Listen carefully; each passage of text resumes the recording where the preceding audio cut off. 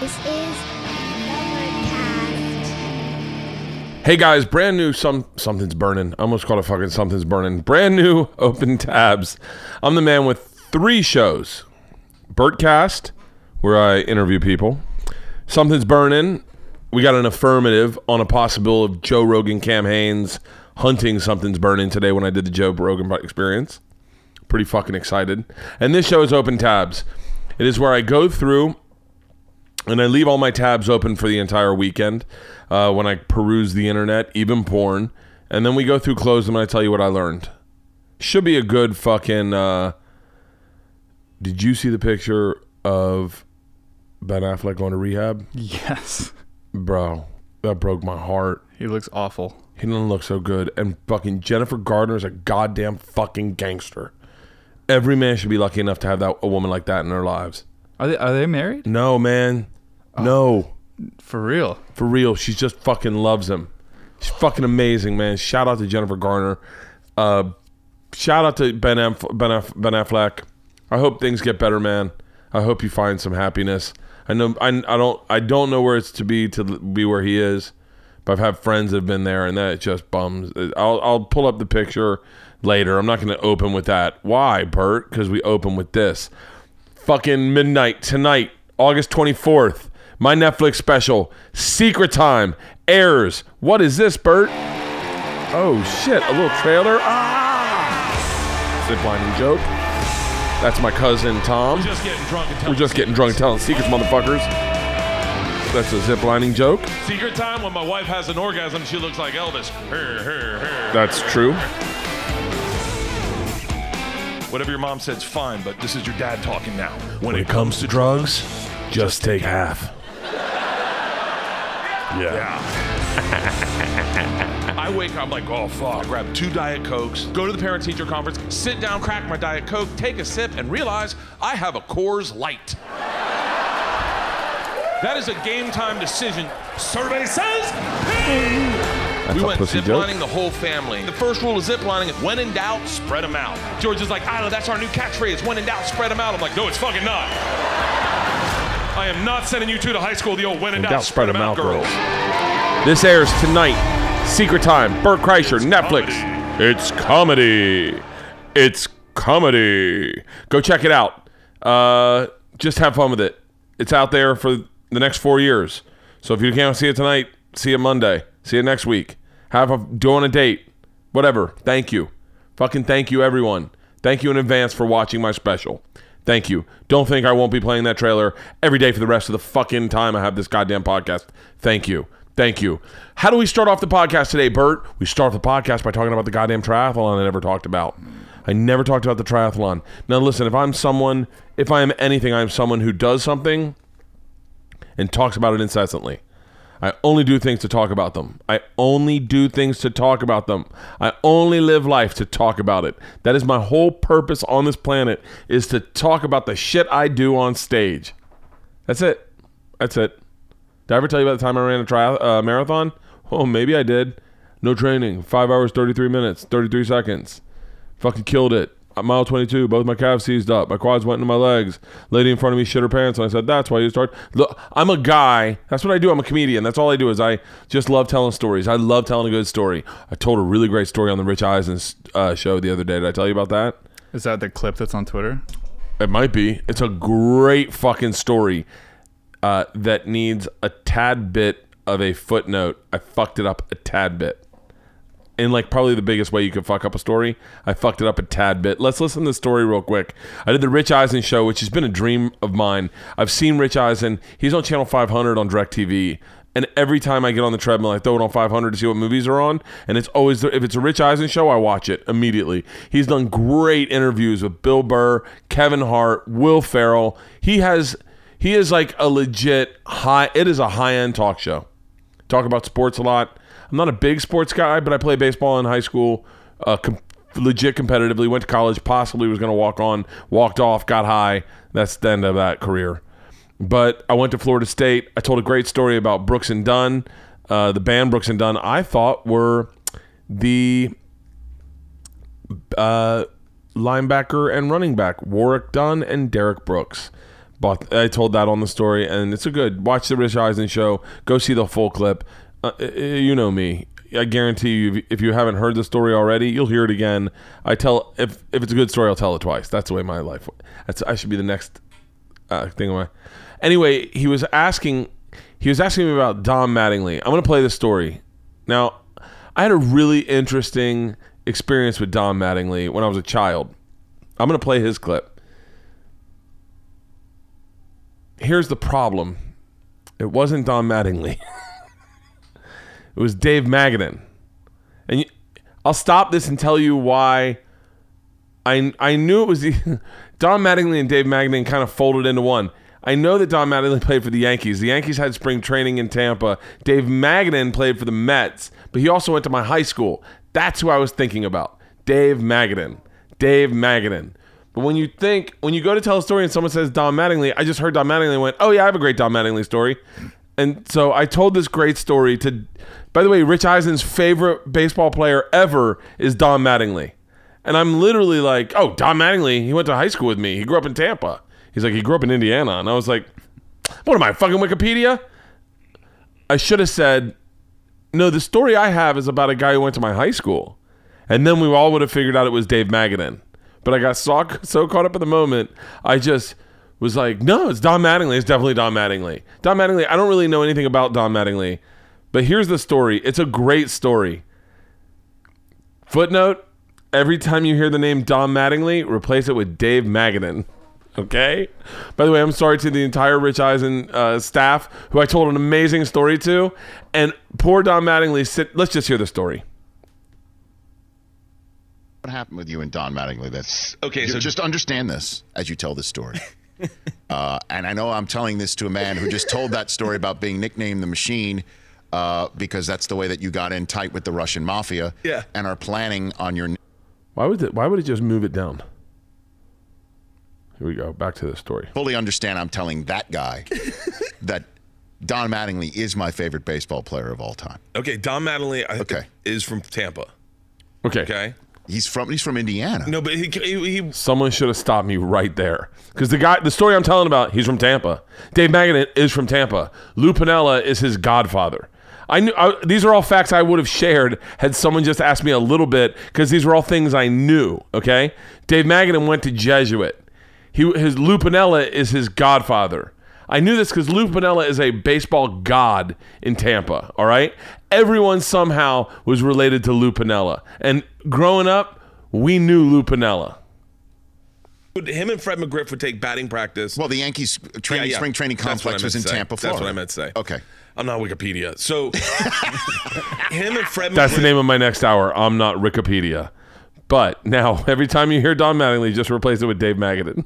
Would take BP at our high school. Jesuit. Okay. So they show up. Don Mattingly had just a badass Mercedes, and him and Fred McGriff show up. So this is in the 80s. We're talking in the 80s. No, this is the 90s. The 90s? Well, probably, yeah, you're probably 89. Okay. 89. Sure. So me and Scott Bobeer get in trouble, and we got to run player appreciation. Fred McGriff and Don Mattingly are taking batting practice on our field. A player appreciation was when you had to run from home plate to each of the sponsors' signs in the fence. Mm-hmm. So they're taking batting practice, and we're like, what are the odds that we're going to get hit by a ball? So we're doing left field, and I'm talking to Scott, and we're jogging, and Scott's telling me some inane story, and all of a sudden a baseball hits him in the back of the head, and he goes flat on the ground unconscious. And I look up, and Don Mattingly and Fred McGriff are dying laughing. Dave Magadan. And they're like, sorry.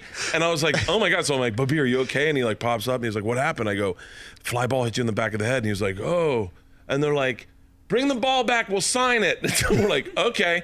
So we keep running, and we're in right field, and Scott's telling another story, and just sink ball again. And I hear them go, $50. And we're like, and then Fred McGriff's like, bring it back, we'll sign both of them. You can both have a ball. So after that, they were just aiming at us. After that story is fantastic. Yeah, oh yeah, Don Mattingly and Fred McGriff. Tell me I'm lying. You're lying, Bert. You're not lying, you're just incorrect. Tell me I'm lying, because it's a true story, and I was so excited that his favorite baseball player I had an interaction with. If I had just said a couple more facts, everyone in the room would have been like, Dave Magadan. Dave Magadan. Dave Magadan. By the way, shout out to Dave Magadan and Fred McGriff. Dave Magadan's the one. that I finished this story and I go, I remember he used to pull he had a black, big body Mercedes, and he'd pull it up and it was in a dusty parking lot. I remember him getting out and looking at his rims. I was like, you're a baseball player. You're always dirty. What are you worried about rims now that I have a car with rims? I'm lying. So next time Mattingly's on the show, because we've never had the crime dog, they have to remember the time when 2 high school kids in Tampa, Florida, were their own personal target practice. I can tell you where they parked their car. That's how true this story is. It's a true story. Here's the biggest problem. I don't say anything because I wonder if Don Mattingly was just be like, yeah, that happened. Poor Don Mattingly. Fred McGriff was definitely fucking there. You don't forget that name, Fred McGriff, the crime dog.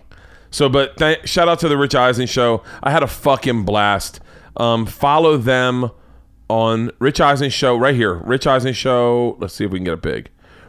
At Rich Eisen Show. He's at Rich Eisen. Chris, all of them, they're fucking awesome. Thank you for having me in yesterday. Next time I come in with stories, I will be so much more I'll have a fact checker with me. I'll have a statistician to come in and check. All right, let's talk about the triathlon. By the way, shout out to Dave Magadan if you're like, I'm not doing anything. I think he's retired.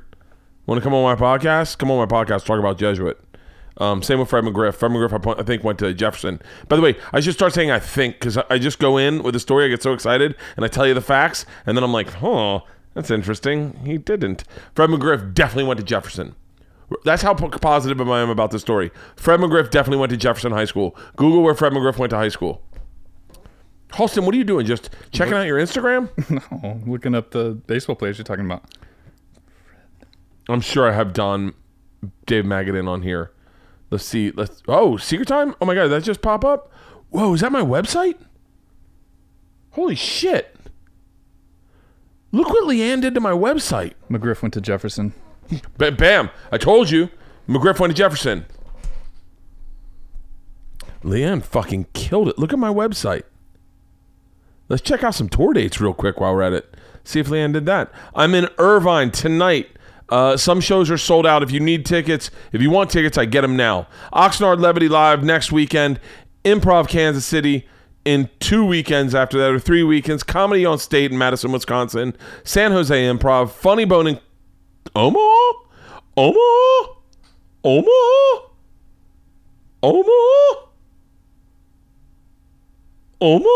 What the fuck's wrong with me? All right. Asia Art. We should not bring that up. Triathlon. I know. I got to get out of all this fucking gossip bullshit. All right, hang on. Let's just real quick. Don Mattingly. Okay. Don Mattingly. Okay. Let's see. He played for the... Let's see who's a better baseball player, Dave Magadan or Don Mattingly, okay? Batting average throughout all seasons, 307. That's pretty fucking good. By the way, Don Mattingly is 57 now. From Evansville, Indiana. He hit 222 home runs. Wow. He started with the Yankees and ended with the Yankees. 13 years. No, 13 years. All right, let's go to Dave Magadan.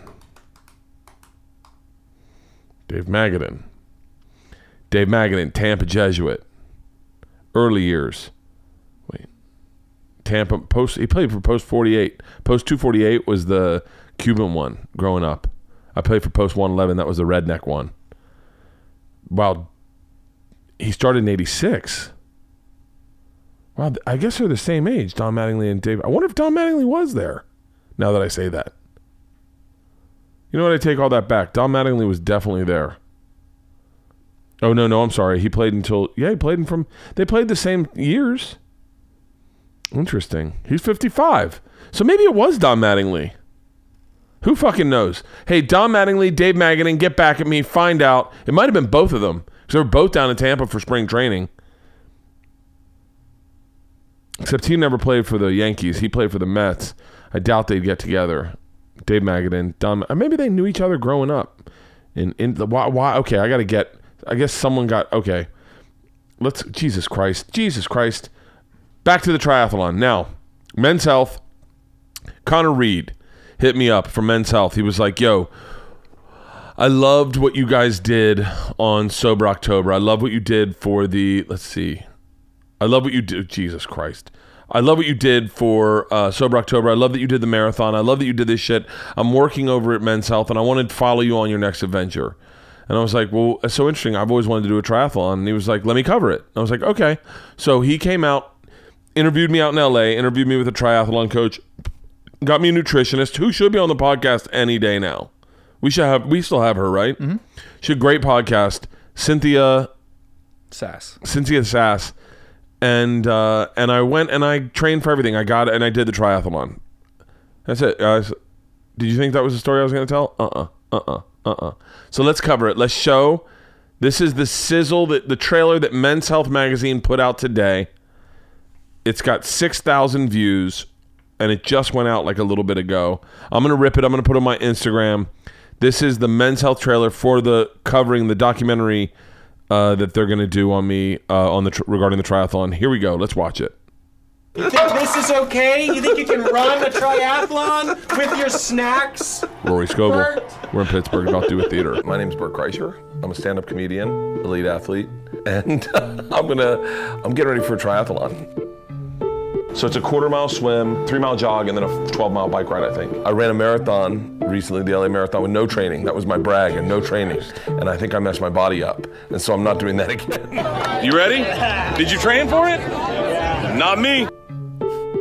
Once I ran the LA Marathon, I couldn't walk for like a week. I couldn't run at all for a month, and I just started putting on weight. And that's why I want to train, because I don't want to blow out my body.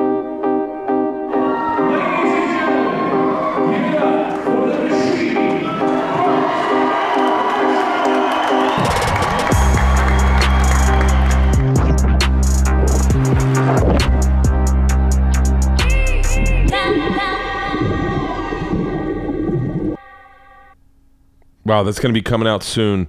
Follow Men's Health on Men's Health Mag on Instagram. They have 4.55 million fucking followers. Jesus, that seems like a lot. So follow Men's Health Magazine. Not that they need your follow, but they don't follow me. It wouldn't hurt maybe if I'm following them right now. So when we did the triathlon, I'm just gonna I'm gonna let you know everything. When I started to do the triathlon, I really kind of came at it with like I'm gonna train hard as fuck, and I did. Here's the problem, and it's not the problem. It's the thing that I learned is that Cynthia told me that if I'm going to train, you need to build muscle so that you can, it's not just about losing weight. Now, I've only trained to lose weight. I've never trained to gain muscle. I've only trained to just shred pounds. And when I do that, I eat 1,000 calories, if that, and I work out. That's not super healthy is what I learned. And so when I got on this, I think I was like 237, 241, and I got up to, and by the way, this is part of the road, I got up to like the biggest I've ever been, even when, almost as big as when Tom and I started the weight loss challenge. And so I got up to like 250 because I was working out and I was eating like crazy. So I'm working out, I'm doing, you'll hear this on the podcast, but I'm doing oatmeal in the morning. I'm having lean protein with greens all day long. And then, I was drinking for the majority of it. So I really was we were trying to shoot for 2,600 calories every day, and I was having 3,000 a lot of days and burning only like 3,500, 4,200 at my most was like my most calorie burn. I would go to the pool every morning. I'd swim a 1/4 mile direct without stopping. I'd take a break and I'd swim another 1/4 mile. That would take me 18 minutes, 20 minutes, 23 minutes, right around there. I'd get out, I'd run 3 miles right after that, right at the park by the pool. And that was my main workout. That was what I did every day. I then sometimes would ride my bike down to my friend Tom and Sandy's house, which is 3.5 miles away. I'd then jog to the pool, which is 1.5 miles away. Swim 1/2 mile and then jog back, get on my bike and ride home. I did that a lot too. I'd go on bike rides on Saturday mornings because on Saturday mornings, let me rephrase that. I went on bike rides on Saturday morning. One time I went on a bike ride on Saturday morning because traffic in Los Angeles is fucking scary as shit. even on Saturday morning. You got to be up at like 7 in the morning so that you're not getting the fucking lunatic Uber drivers who are not from this country so more than often and do not have a regard for a human being on a bicycle. They almost think you are the same as them, and if they run you over, it's your fault also. That almost happened to me, and it scared me, and the guy's like, fuck you, you're right. I'm trying to avoid a racist accent and just making it a nondescript racist accent. Oh, he had cerebral palsy? Yeah, he had cerebral. I dated a chick with cerebral palsy. So those are my workouts. On the road, I would go to Lifetime Fitness, which happened to be at the 2 places I was at when I was training. And I was also in Alabama and Tampa, and I trained there, and I trained pretty hard. Now let's get to the triathlon. I get to the triathlon. I'm probably 240 fucking pounds. I haven't lost any weight. I'm the exact same size as I was when I started. I'm very unattractive in my tri-suit. My tri-suit, instead of being all black and cool as fuck, had this green underbelly like an iguana. So I looked like a fat iguana sunning himself on a rock. I put it on. I don't look good. By the way, me getting out of that pool in the tri-suit is the night before the triathlon. That's how big I was for the triathlon, which is an interesting sidebar when you consider that my triathlon coach, Ian Connors, looked at me, assessed me, and said, your goal time is going to be 1 hour 45. If you can get 1 hour 45, I think you've trained good. And I said, really? He goes, yeah. Considering you'll lose a little weight, I think if you can do 1 hour 45, then that is amazing for you. And I went, okay, so 1 hour 45 was my goal time.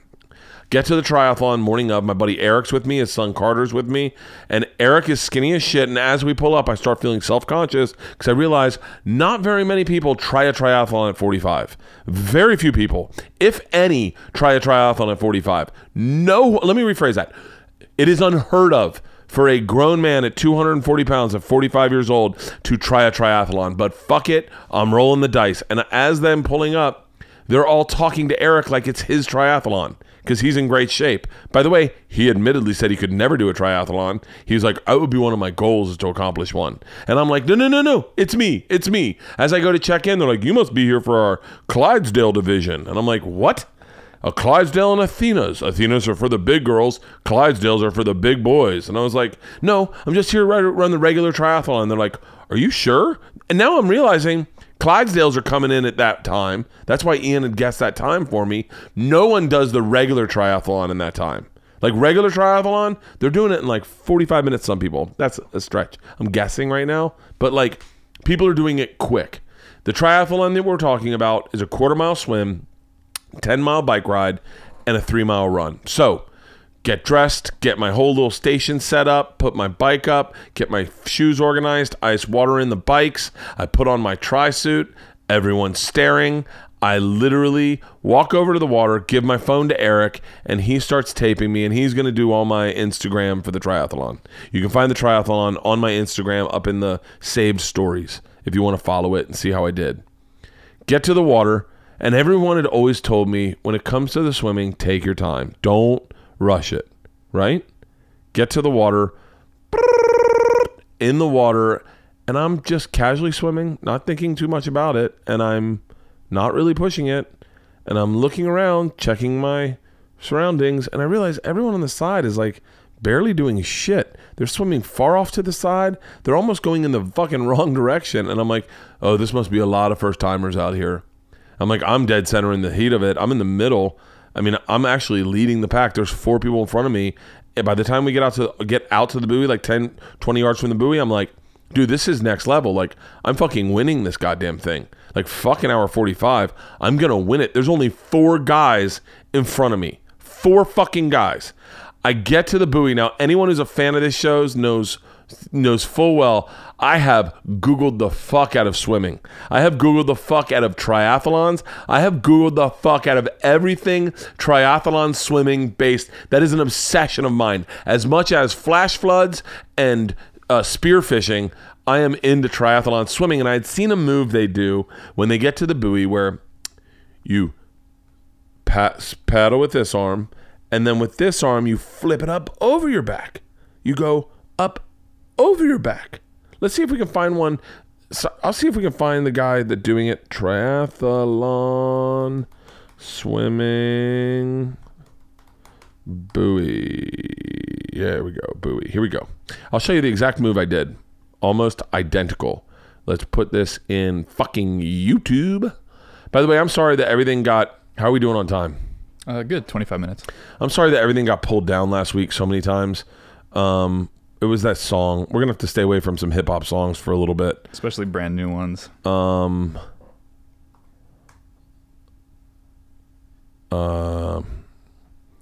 How to swim fast around buoys. Are you ready for this? This is exactly what I did.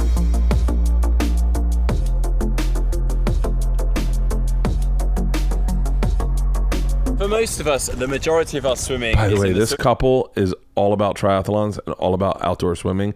I have known more about this couple than I care to share. You want me to tell you about this couple? They think they both started in indoor swimming, as everyone does, in pools. She still has an indoor stroke. He has a outdoor stroke. If you hear me on Rogan, today, I just did Joe's podcast today. If you hear me talk, I talk ad nauseum about spearfishing. As if I'm a fucking expert. Because I've Googled so much fucking spearfishing. Pushing off the wall every length. Here we go. So swimming around a buoy in the triathlon can fit.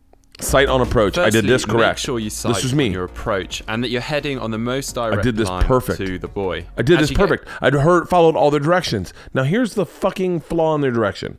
Is if you're a competitive swimmer, yeah, stay on line. But if this is your first triathlon, get out to the outside. Get away from fucking everyone and just add maybe 20 yards to your swim and maybe a minute and you don't get hurt. This is what I did.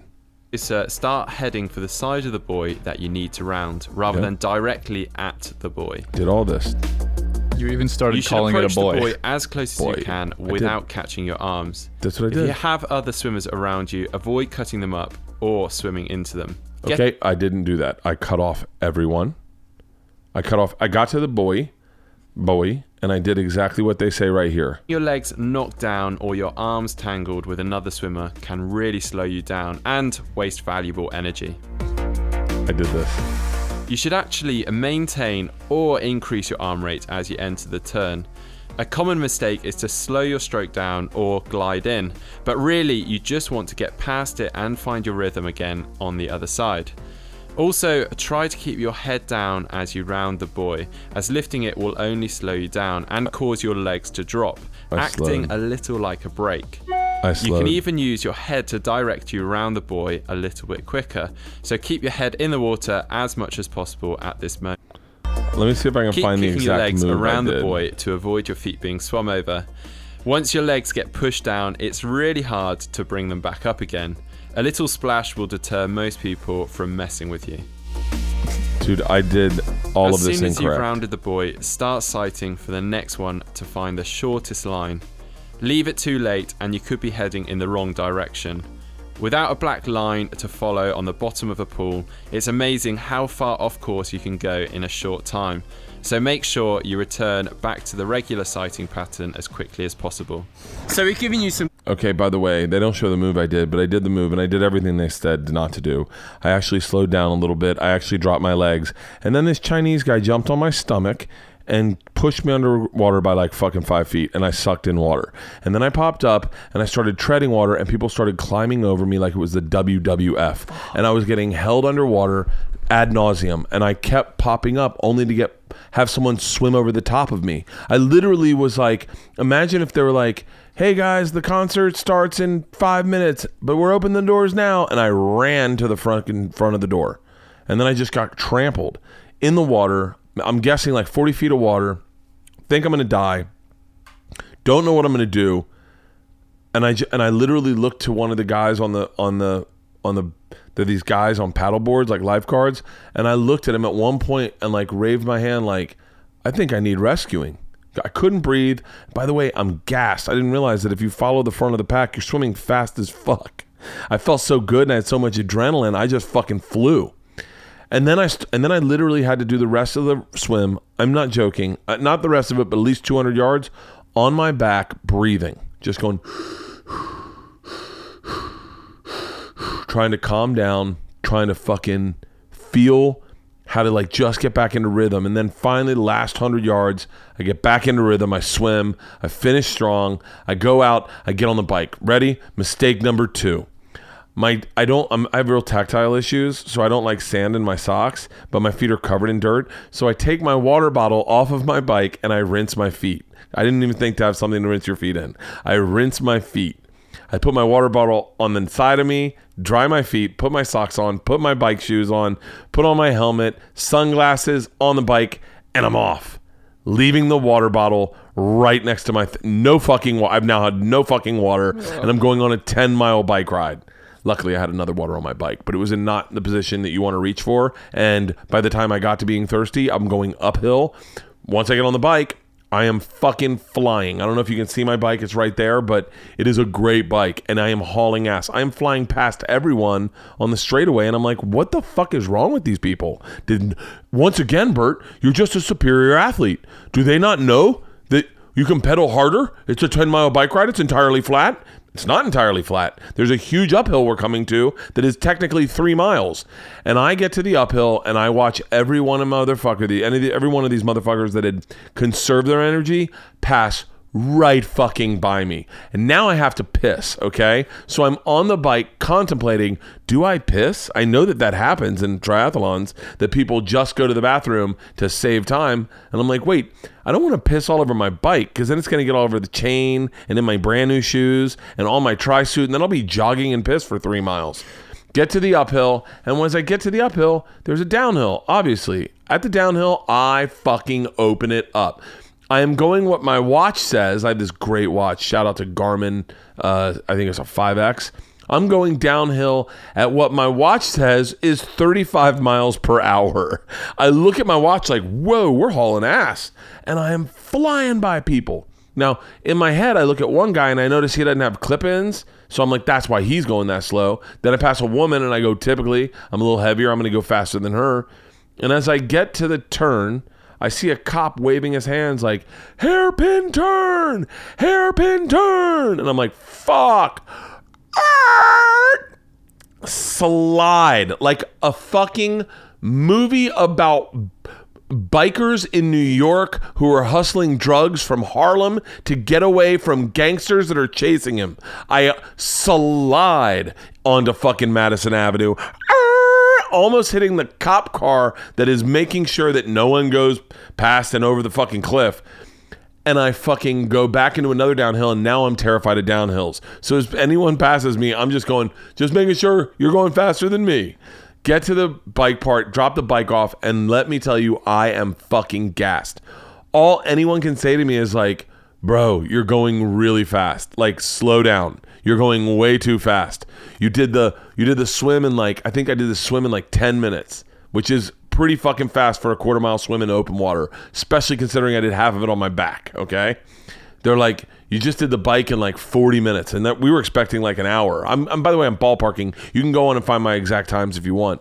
And I put my shoes on, and I think I just got to keep shuffling my feet. Some idiot, someone told me so when you did the marathon, you just kept shuffling your feet? And I was like, yeah, that's how you run. He was like, you just went shuffle, shuffle, shuffle, shuffle. I was like, yeah, that's how you run a marathon. You just, yeah, sometimes, yeah, that's what the fuck you do.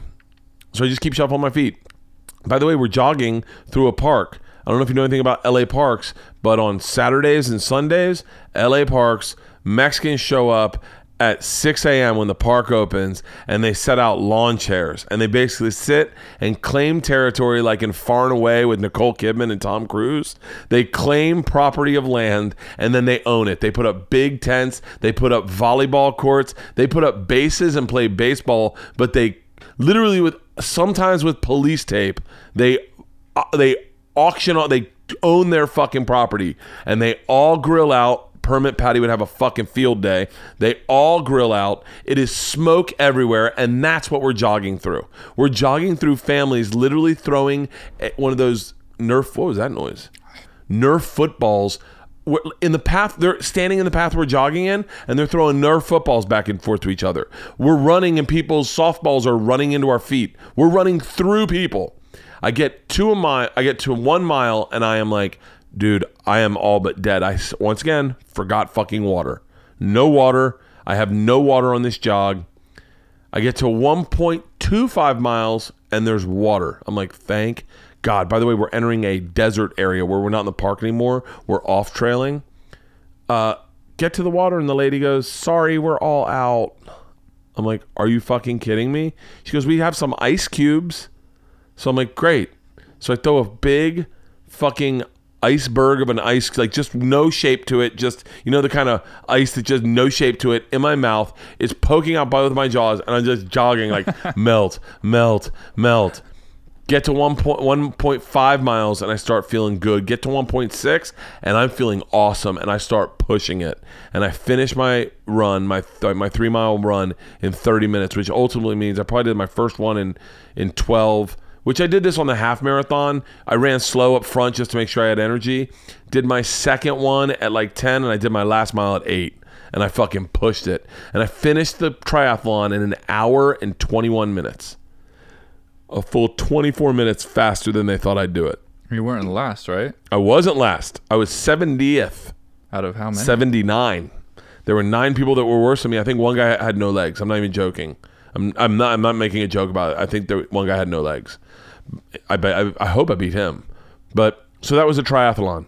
We've covered it from front to bottom. I apologize I didn't do this when it was day and date appropriate, where you were somewhat interested and you didn't hear portions of this on Segura's podcast. But, dude, Segura's podcast was fun as fuck the other day. That was an amazing episode. Was it? Yeah. He spent so much money on those cartoons. Let's see the cartoon real quick. Yeah, pull him up. It's got to be on Instagram, right? I think Jamie found it on Your Mom's House YouTube.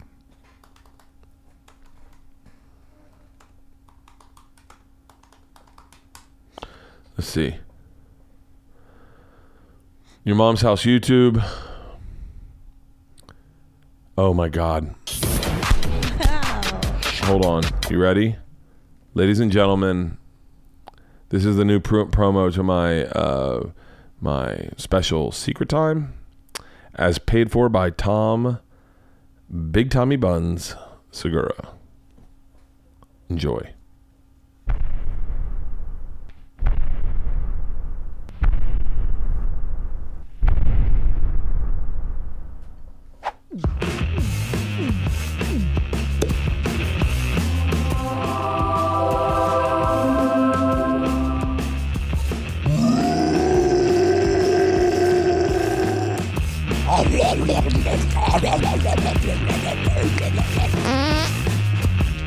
Bernd Chrysler, Secret Time.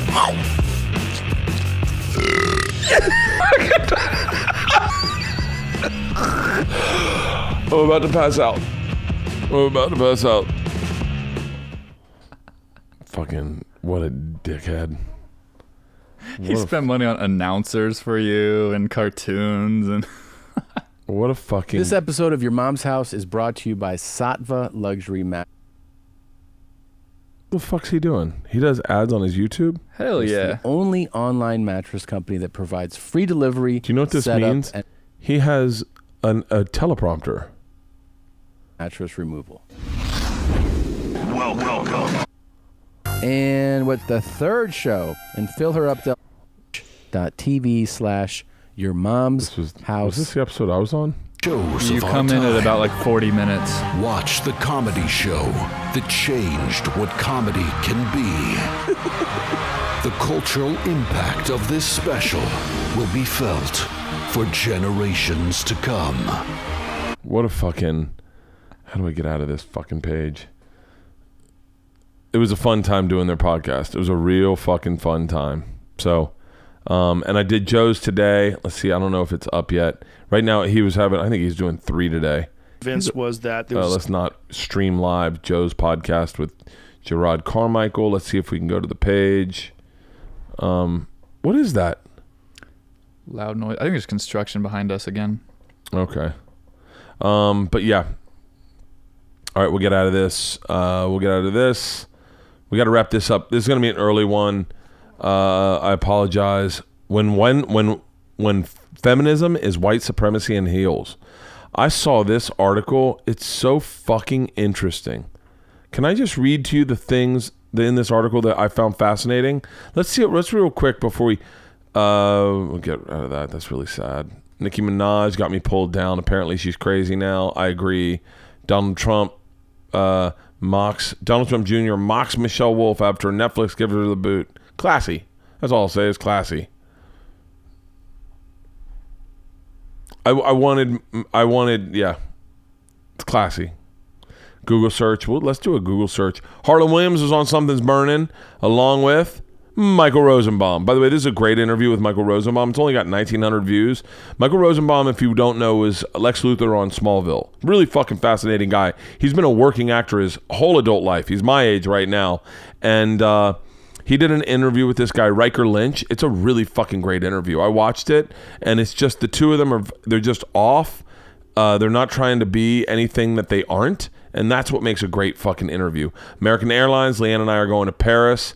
This is measuring how far some of my trips in my UK tour are going to be, if I can drive them. Here's Theo Vaughn's podcast. I did that yesterday. We're almost out. What is toxic femininity?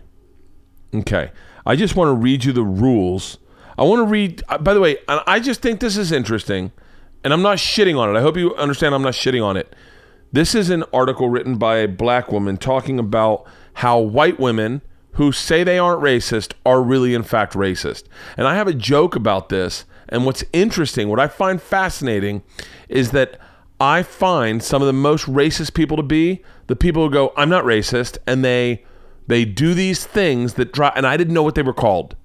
Like, I like people who just go like, I don't know what the fuck I am, man. I'm just regular. I'm just a regular person. I'm not better than anyone. I'm not worse than anyone. I just try to get through life loving everyone, and I say fucked up shit, and I hear fucked up shit. I laugh at fucked up shit. I like those kind of people, you know? By the way, what I just described is black dudes, okay? That's black dudes. That's you hang out with Donnell Rollins, he's not going to bite his tongue on shit. He'll say whatever the fuck he wants, but he's got an open heart, and he wants to love. And then I don't think he judges people based on their skin color, but he recognizes it when he interacts with them. Look, I'll tell you this: I'm no better than Donnell Rollins. I'm Donnell Rollins in fucking heels, not in heels. Why was I saying heels? Anyway, here are some things that, and this is about white women, but I think this goes for white men too. I think what this really is going for, and what I found it to be, is it's going for the liberals, and I'm a liberal, I'm definitely liberal, very fucking liberal, but it's going for the liberals who claim not to be racist, okay? This is for you guys. I think they're also called hypocrites, okay? Because sometimes they do tone policing, all right? Tone policing. This is fascinating to me.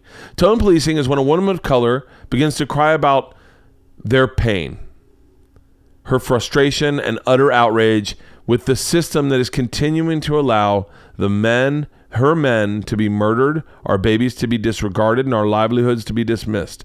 We're often met with a white woman, and I'll say just a person, but white woman, who tells us perhaps we should say things a little nicer. Tone policing. Ugh. Tone policing, okay? That's tone policing. Spiritual bypassing. This is interesting. It's the easiest way for white women to skirt around the realities of racism. It's just to say, love and light it away. I love everyone. Those people that go, I love everyone. I don't see color. That's a little bit of spirit. When confronted with the ways they've offended a marginalized group with their words or action, they immediately demand unity and peace and paint those who are harmed as aggressive, mean, or decisive. So basically they're like, yeah, I think we all need to just learn to love each other. You're not hearing a black woman, and this is all about women, you're not hearing her speak. You're not letting her speak. You're just, I love you. I love everyone. I don't see color. I love you. That's spiritual bypassing. I found this so fucking fascinating. And now, granted, I don't really talk about race in stand-up. I mean, I do a little bit, but not like, it's not my thing. I'm not like a social justice warrior. But this is all so important to those people who claim not to be racist. You should be listening. Just listen. Just listen to the other people. That's what they want. That's what everyone wants. The white savior complex. This one's good. Many white women insist that there's no way they could be part of the problem because of their extensive resume of what they've done for you people. Instead of listening to what women of color are trying to express, they instead whip out the nice things I've done for black people in the past, which includes Everything from saying hi to the black man that lives next door every single morning, or saving a black child through adoption and treats them just as nicely as I treat my white children. I've heard people say that. Wow. I've heard people say that. I have heard people say that. Now, can I tell you the opposite is me? Do you know what I said? I used to say this on stage, but this wasn't even a fucking joke. I think if I had a child, I'd love it as much as I'd love all my children. But I was like, I want to adopt a black child just so I can own a son, so I can name him Albert Charles Chrysler IV and call him Kwate. Fuck yeah. Centering. This is the most common of all. White women get so caught up in how they feel in a moment of black women expressing themselves that they completely vacuum the energy, direction, and point of the conversation to themselves and their feelings. By the way, I do that in my relationship all the fucking time. Leanne will tell me something about how she feels, and I immediately go, let me tell you about how I feel. It's in white women's terminology, it's called stealing the thunder. You stole my thunder. They start to explain why race is hard for them to talk about, what they think would be a better solution to the topic, and perhaps what women of color can do to make things more palatable. Now, here's this. I'm going to end this right now, but I'm going to read these, okay? This is, and normally we watch things, but I just found this. I was in the car yesterday coming back from press, and I was like, this is fucking fascinating. And you know, I got to be dead honest with you. The only reason I stopped and read this is because of Amanda Seales. I've been watching her Insta stories, you know, and she's been saying shit like this. And I didn't understand it at first. And then I was like, yeah. And then I saw this line come up online, and I was like, oh, this is what Amanda Seales is talking about. When white women have been calling her out as racist, white women are calling her out as racist. And I'm like, in my head, I don't think she's racist. I think she's just telling you how she feels. I think you should listen to how she feels. And then I started giggling, going, oh my God, you think you're liberal. You're not liberal, you're racist. Oh my God. You're not liberal. Oh my God. You think you're liberal. Oh my God. Am I turning into Chris D'Elia? Oh my God. Son, I love when he does that on his fucking podcast. Chadana do, Chana gonna do. I love watching that. Chudoon. Gunk. I don't listen to it that much. Okay, but even in moments of expressive dehumanization of the black community, haven't been able to rally the minority liberal white women to run racial justice. I've learned through my working with white women seems to. You did really good, though, up until now. Thank you. I've learned through my work that white women seem only to digest race issues when it's reframed in the light of white feminism. So I have to lay it out this way. Does that make sense to you? Yes. So what she's saying in this is that white women, by the way, I hope this doesn't come out that I'm anti-feminist, because I'm not anti-feminist, but I just found this fucking fascinating because Lena Dunham has been lit up for being like a white, like not caring about women of color. It's been the biggest problem in feminism is that black women feel underrepresented by feminism because these white women have just appropriated it and made it about their issues. And so white narcissists who are forever victims all the time, no matter what. Okay, you said it, I didn't, but I definitely winked at you like I agreed. Let me read it one more time. I've learned through my work that white women seem only to digest race issues when reframed in the light of white feminism. So I'm going to lay it out this way. When you try to exclude yourself from the conversation of race by saying things like, I don't see color, or I married a black man and I have brown children, that is just as irrational as a man saying, there's no way I could be sexist or misogynistic. I have daughters. Fucking love this chick. Bro, this chick, let's hit her up. I want her on my podcast. By the way, the last thing she wants to do is be on my fucking podcast. She's like, yeah, I'm not sure. What's her name? Rachel Elizabeth Cargill. Hopefully she's in New York. I can do a podcast with her when I'm in New York. I'm in New York for like 2 weeks. Coming up. When you seek not to be lumped into the conversation about oppressive systems against marginalized people because you view yourself as woke, you're essentially screaming, not all men. So when you say you're woke, you're wrong. That's the same as when there was a hashtag called yes all women, and fucking a bunch of meatheads were like, not all men. And they're like, that no shit, dickhead. But what they're saying is that sometimes women feel like this. Not you, but the fucking guy that delivers the pizza. It was it was one of the best hashtags ever been out there, in my opinion. When you try to rationalize police brutality by saying, but black people also kill black people. By the way, I don't know whoever says that. Like, I've never really heard a white person say that. Like, man, that police brutality was, yeah, but you know, you guys kill each other. That's a fucked up thing to say. If you're saying that, just stop. Just be like, yeah, but there is police brutality. And yeah, and you're coming in with the same argument that men have when they say she shouldn't have worn that skirt or she deserved to be raped. Well, I don't think anyone should say either of those two statements. I'm not. They do. They say that shit though. For real? Oh yeah. I'm so woke. I only hang out with wokies. That's what we call ourselves, the wokies.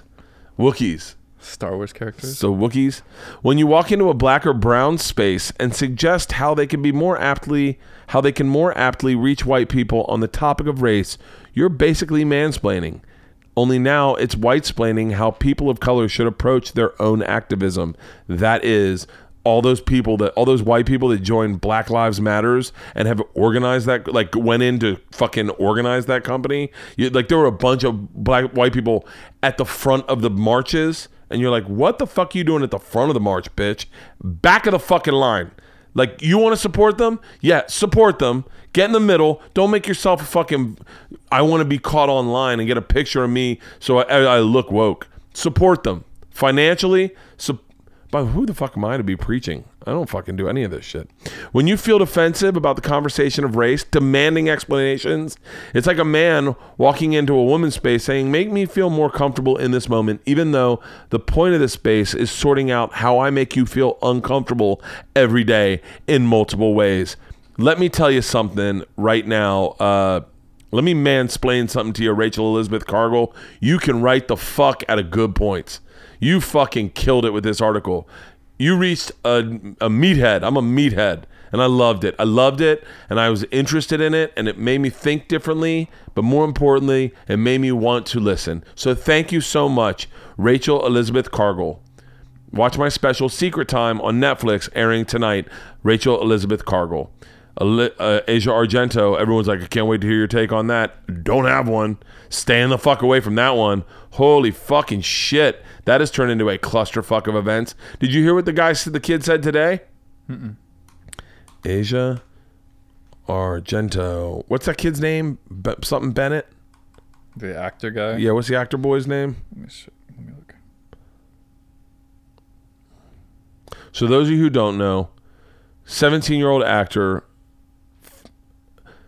allegedly, Asia Argento had sex with a 17-year-old actor who had just turned 17 like a month from the time. This is allegedly. I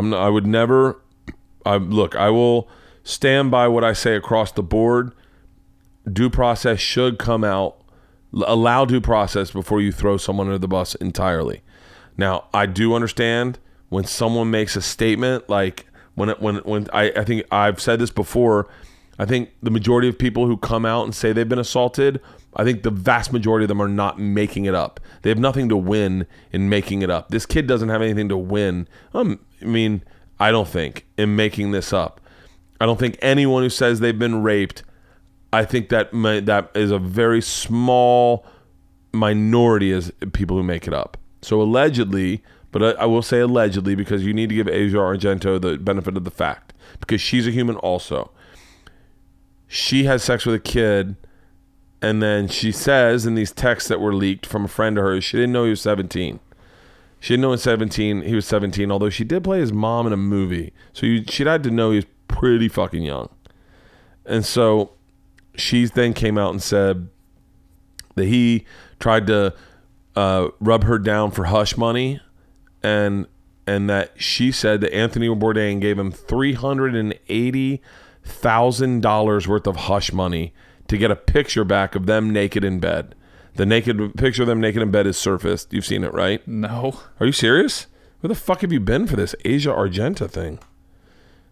I only knew who she was because Anthony Bourdain and her started dating on, like, they met on the set of his show.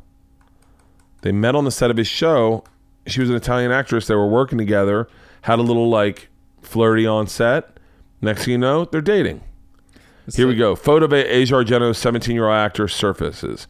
So, I mean, he doesn't look, I mean, I'm not saying that she did, I'm not saying she did or she didn't know, but he doesn't look, he looks like a young man. I don't know. I never really fuck around with 17-year-olds, but whatever.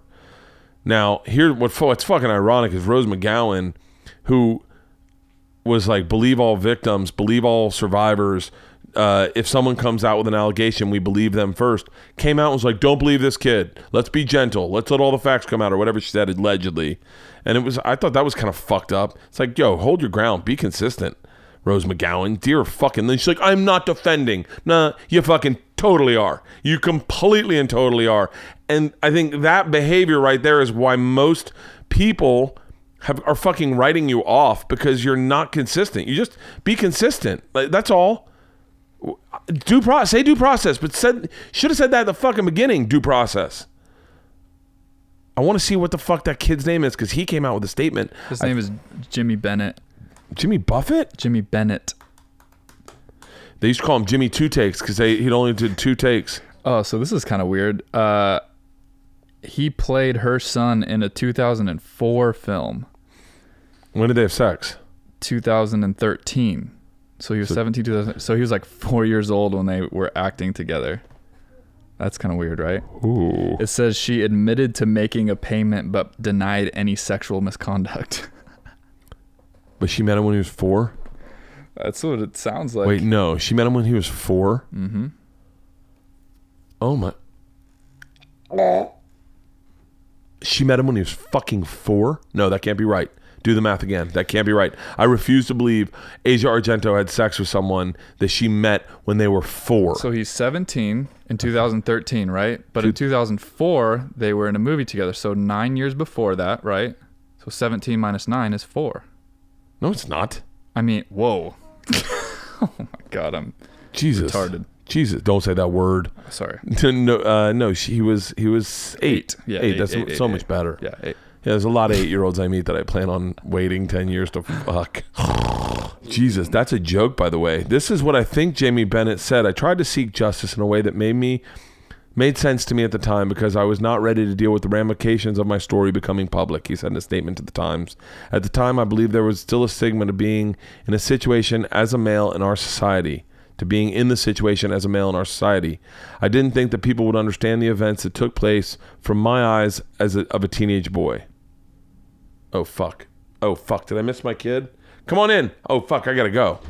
Mom's going to get Isla. Oh, she is? Yeah. Okay. That's all I came back here. Okay. I'm wrapping this up right now, baby. Okay. I'm going to pee, so. Okay, go pee. I think this is what he said. He said he was too afraid and ashamed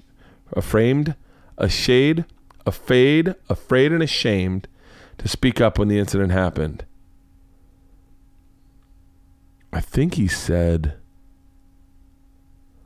I gotta find it, but I thought he said the only reason he did it is because he saw her coming out as a victim, knowing she had victimized him, and was like, I found that to be hypocritical. I don't know. A lot's going out about this. I'm not saying anything. I don't really have a fucking opinion. I'm just telling you what I'm reading online. I don't think this should belittle the Me Too movement, in my opinion. If anything, it should strengthen it, and everyone should realize men and women lie the same amount. Women aren't better than men aren't better than women. Men and women try to give hush money identically, apparently. Although she said Anthony Bourdain did it and she didn't really have anything to do with it. Come on.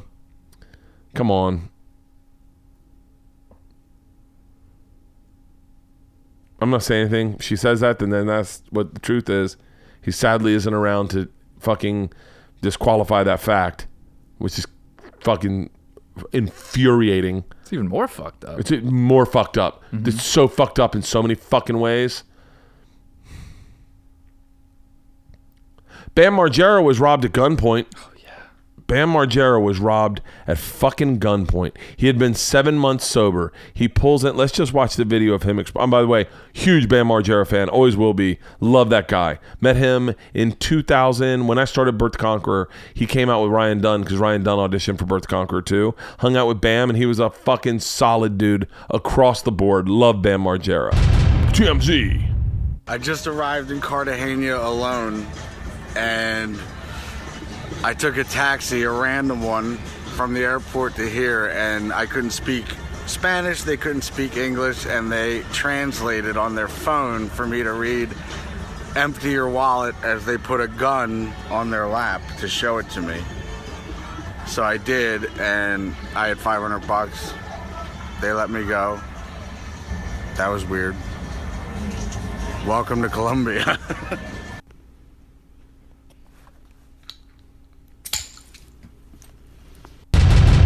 7 months sober and he has a beer. By the way, all I'll say is... I just arrived in Cartagena. All I'll say is, if that's his attempt to fall off the wagon in like a cool way, I bought it. Only a real drinker can see the like, okay, sure. Yeah, you were robbed. You have a beer, relax. Still a big fan of Bam's. Sad is that I want him. The Nanette problem. This was an interesting article I read about the comedy at its best is when it helps audiences understand their relationship to trauma, not when it makes them feel comfortably woke. Read this article. It's on theoutline.com. It's by Peter Moskowitz. I didn't know that. I thought it was by a chick. Anyway, he says there's a lot of great gay comedy out there. And he's right. There is some amazing LGBTQ comedy. I wish I could make it easy. Crazy Rich Asians wanted to cast a white lead as the actress. Scarlett Johansson, they said. They wanted her to play the lead. Did you know that? No. I just made that up, and I hope it goes viral. Scarlett Johansson, let's do this from the top, okay? Someone pull this out and then go, oh my God, breaking news. Dun. Hollywood apparently wanted Scarlett Johansson to play the lead in Crazy Rich Asians. They said it doesn't matter. When you see her, you see a blank canvas. Asian, it doesn't matter. She was going to play it as an Asian character. So that's interesting. Asia Argento denies it. Asia Argento, I fucking was obsessed with that because I was a big Bourdain fan. So now, by proxy, I'm following Asia Argento in this whole thing. Kelly Marie Tran will not be marginalized online harassment. I don't know what... Oh, she was a girl from fucking Star Wars. Mm-hmm. She was the Asian chick from Star Wars, and everyone was like, she's not even a hot... Like, whatever they said. Right? I think they were just mad that she wasn't white. What? Oh, as if there's not going to be Asians in the future? I don't know. They've been on the planet longer than anyone, I think. All those nerdy guys are like, fucking come on. They were just attacking her social media nonstop. So, bro, I got your back, Kelly Marie Tran. I got your back. You can come on my podcast anytime you want, Kelly Marie Tran. All right, let's real quick. Let's go. One of my favorite things in Google News is go to For You. And apparently this is all the news that Google thinks Bert Kreischer will like. This is one of my favorite. This could be a new segment. For You. We didn't pull up a lot of YouTube videos today. We just kind of went through the news. I'm sorry. Next week will be better. No, it won't. I'm in New York next week. Are you? It'll come out Thursday morning. I'm going to come home early. It'll come out Thursday morning next week. For You. Here's what Google thinks Bert Kreischer likes. Netflix is the latest company to try bypassing Apple's App Store. Interesting. La Quinta, Happy Choice, Jeff Get UFC. Okay, it's a UFC thing. Another fall favorite, Infinity War. Steve-O doesn't think Jackass co-star was sober before the Columbia mugging. Oh shit, Steve-O! We both fucking called it. It's hard to pass one off on a fucking partier. It's hard to pass one off on a fucking partier. Because I went, oh, he's relapsing. That's so sad. And you're like, yeah. That's just what he's telling the public. It's hard to pass one off on a partier. Fucking good. I mean, I'm celebrating Bam's non-sobriety. I shouldn't do that. But fucking Steve-O and I hit it out of the park. I said the same fucking thing. Okay. Smash songwriter Joe Akanis becomes more chill. Oh, that's the Michael in the Bathroom people. Oh, really? Yeah. Become more chill is the Michael in the Bathroom people. Ariana Grande's ponytail. Peep into her psyche or perpetual headache. These are how headlines are written, okay? Jeff Sessions, U.S. attorney hits back at Trump. This is Bert Kreischer doing news headlines so that at a monster truck rally, apparently. New politics of Hollywood sex scene in the Me Too era. Yogi the Bear can't fucking be around Boo Boo, or can he? Local stories. Long stalled Target shopping center in Hollywood can proceed. Appeals court rules. I'm a Los Angeles teacher, and I'm going to vote to strike. Or recess. They should call it recess, not strike. Ooh, no. Quentin Tarantino casts Uma Thurman's daughter? In his next movie, Uma Thurman trashed him hard as fuck. Yeah. And he just cast her daughter in his next movie? Come on. Consistency, people. Consistency. That's all we're asking from an inconsistent motherfucker. From the biggest hypocrite you'll ever meet. Just be fucking consistent. Just be fucking consistent. Logan Paul and KSI fight. Ooh, what happened with that fight? I have no idea. Logan Paul and KSI fight explained. I guess that happened. Or no, it's happening. Nope. This Saturday. That's happening. Oh, you know what I wanted to cover? Luis J. Gomez and Ryan O'Neal. You know anything about it? Yeah. Who you picking? Luis J. Gomez seems a little more scrappy to me. Luis J. Gomez has been training as if Dana White is going to witness this and go, that kid's got chops. Let's get him in the ring against CM Punk. I've seen them fighting on Twitter for months now. I've seen him fighting on Twitter. So who do you pick? I'm going to go, who are you picking? Luis J. Gomez or Ryan? Yeah, Gomez. You're picking Gomez? Mm-hmm. I gotta go with Luis too. This is an MMA style fight, right? Yeah, it's legit real. So how are they gonna win? Are we talking knockout, submission? I wouldn't be shocked if Luis got him in a submission. If it's a knockout, it's gonna be Ryan O'Neal. Why is he bigger? No, he first of all, he is bigger, but he just got his dick knocked in the dirt his whole fucking life in fucking the middle of the country. Big motherfucking dad, big fucking corn-fed motherfucker. He's going to throw some Anderson Silva type right hooks. But if it goes to the ground, I think Luis has just been training so fucking hard. All right, home run derby. Ryan Sickler or Jay Larson? Jay Larson. We're both picking Jay Larson. And by the way, if I have the free time, I'm going to go down there and show them how to hit a fucking home run. Because that's right. I played college baseball with Dave Magadan. Fred McGriff. That's the end of the episode. My Netflix special is tonight. It's airing right now. If you're watching this, you can now go right to Netflix and watch Secret Time. I love you with all my heart. I'll be in Irvine this week, Oxnard this week, the week after. Then I think I'm in Paris with my wife. Hey, have a great fucking week. I'm sorry we didn't do any songs, but that was what got us taken off last week, and we got to figure that out. Please don't put what I had all my emails up there. Please make sure that it didn't go straight to my emails and everyone just reads all the press I'm doing. I love you guys. Have a great fucking week. Hooty-hoo!